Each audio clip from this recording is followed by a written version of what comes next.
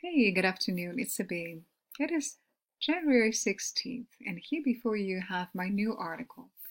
Exodus 2.0 is upon us. Repent, trust, and obey. And perhaps you've already seen the article if you found the link on the community page, but as always, you can pick it up by clicking on the description box over here. And in addition to finding the articles, so the written text, you will also find an audio version. I just finished recording the entire article in an audio file. For those who have difficulty to read or little time to read, so you can just put me on your audio device when you're driving. And here I'm going to give a brief summary of the article. So, we talked about this before. I believe and understand that the Lord is going to repeat the Exodus plague sequence in our time for specific reasons. In addition to the information I provided earlier, I've actually spent the past week researching the scriptures to find all the scriptural markers and the evidence with regard to the recurring of the plagues. And this article is the fruit of that study. This message is prepared to inform and to instruct you to spiritually ready yourself, to inform and prepare your household about the coming Exodus pattern judgments the Lord will cause to fall upon the earth shortly, but also to enable you to inform and warn others. A translation widget is available on each page of my blog, so you can also auto-translate this article into all the modern languages. An audio version is available by clicking on the link over here, but it's also in the description box.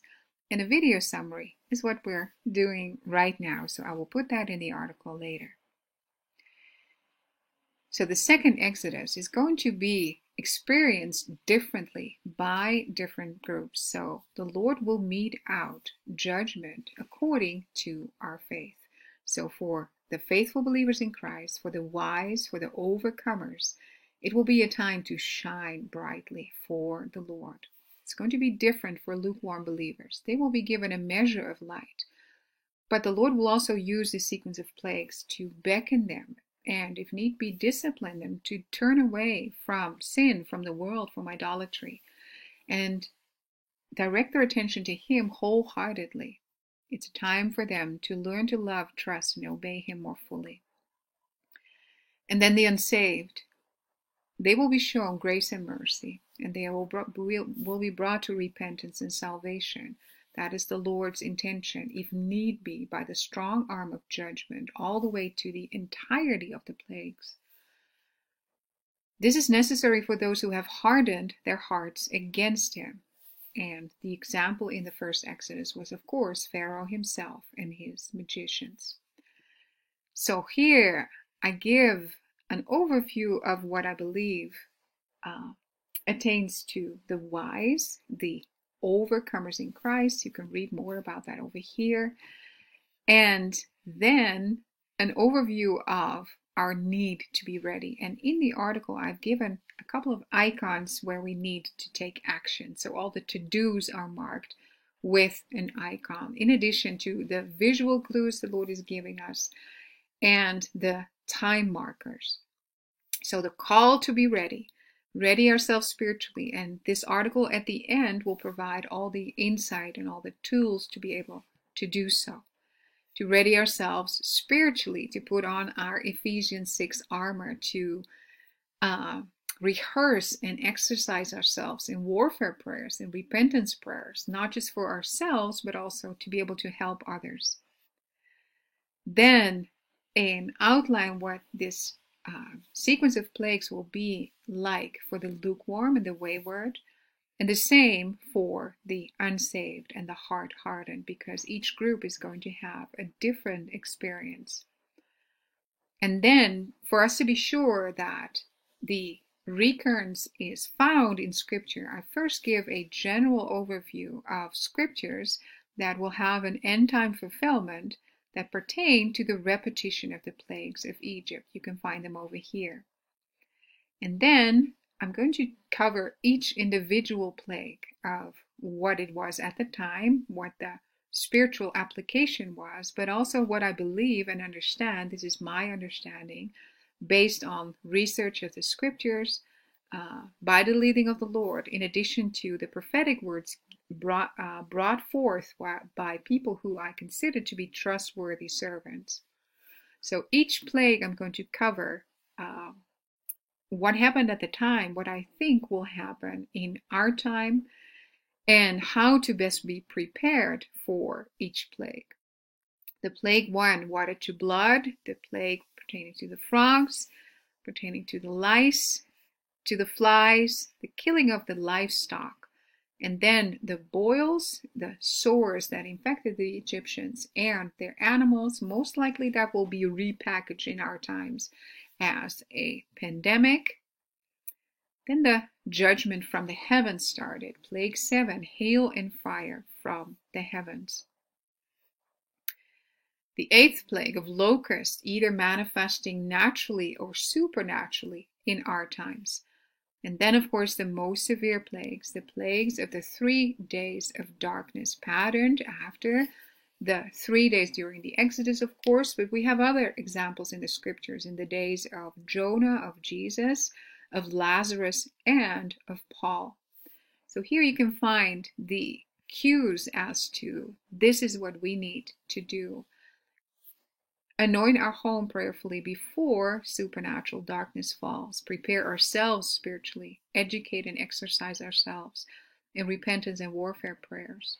Ensure our household's physical and medical emergency preparedness as well before this happens. This is the time to redeem, is right now. At the end of this page, you will find all the resources to help you do so. These are the visual clues that the Lord is giving preceding these 3 days of darkness. The red and lowery skies, visual warnings of radiant color, northern lights type phenomenon before darkness falls. So these phenomena will be in the heavens or in the skies 2 to 48 hours before darkness falls at noontime, is what scripture says. So that will be our cue to go home and start preparing. If you see these red skies and aurora type lights and you're on your way to work or school, cancel these plans. Immediately go home, gather your household and others. You seek shelter within your home and begin to prepare. So, and if you inform others, if you do that like individually when you speak to them, stress the importance of them to repent and turn back to the Lord. So they will be they find salvation, and if they're wayward or foolish, for them to wholeheartedly turn back to Him, to ensure that they are safeguarded when these judgments fall. But these judgments will, of course, be preceded by the initial judgment. So the turning of water into blood and all the subsequent plagues will be experience clues that the Lord is giving us, which will lead us towards these more severe plagues. So specific instructions what to do on the level of your household are found over here. And the Lord gives us time markers, the bride's adornment in late winter. This pertains to the wise who will shine forth. Isaiah 60 verses 1 to 2. We can find that marker in nature, in the blossoming of the almond tree. You can read about that over here. So we have the time frame after the Feast of Dedication, before Passover. We're currently in, and I think this will transpire in between these two bookends. And the Lord gives us, I believe, clues to pinpoint that even a little bit sharper. And then the most severe plague, the death of the firstborn. Both of the unsaved and disobedient people, the Lord had instructed them to stay indoors, to apply the blood on the doorpost, so then they would be safe, and their firstborn would also be. So the requirement of the Lord to both trust but also obey Him is the key to take away from this preparation toward the recurring of the plagues. The Lord struck the firstborn at about midnight, when a loud cry was heard. We can read that, of course, in Exodus 11, but also in Job 34. In obedience to the word of Moses, the Israelites afterward asked the Egyptians for gold and silver valuables, and the Lord ensured that they would indeed receive them. So, by the help of prophetic words, I was led to study the scriptures, and we can find references to the death of the firstborn in the books of Matthew, Jeremiah, and Hosea, the weeping of Rachel over her children, the current day wise virgins living godly lives, and the firstborn offspring in their entire seed line, meaning children, grandchildren, great grandchildren, are going to be safe. That is not going to be the case for those who are considered lukewarm. Scripture even refers to evil servants. They are not under the covering unless they repent and turn back to the Lord in due time. So the entire sequence of the preceding plagues is to beckon them to wholeheartedly return to the Lord. But there will be believers found at the end of this plague sequence who have hardened themselves against the Lord's beckoning to do so. So the unsaved and the foolish will not have this protection. So the death of the firstborn pertains to children, but also to animals. So that could pertain to people's pets as well. Then two other types of firstborn, starting with the U.S. as the spiritual daughter of Babylon, also referred to as the tribe of Ephraim, the firstborn among the nations, having once been privileged and greatly blessed, dedicated unto the Lord, at least in part, now having degenerated into idolatry and reprobation, meaning the nation is ripe for judgment, and that will be a sign unto the rest of the world. Then the firstborn also has an application for the faithful overcomers as well as for the innocent in Christ, which is explained in this section. And the reference to the innocent in Christ, meaning the children and the feeble-minded, that is researched in more detail in this article I wrote on my Dutch blog, which has an auto-translate function to read it in English or other languages as well.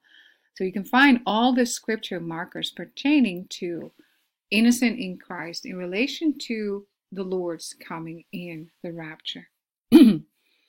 And of course, the rapture of the faithful and the innocent is expected before worldwide sudden destruction. The event of the death of the firstborn is marked on Passover, and the ultimate deliverance being led through the Red Sea is marked on the 21st and 22nd of the first month.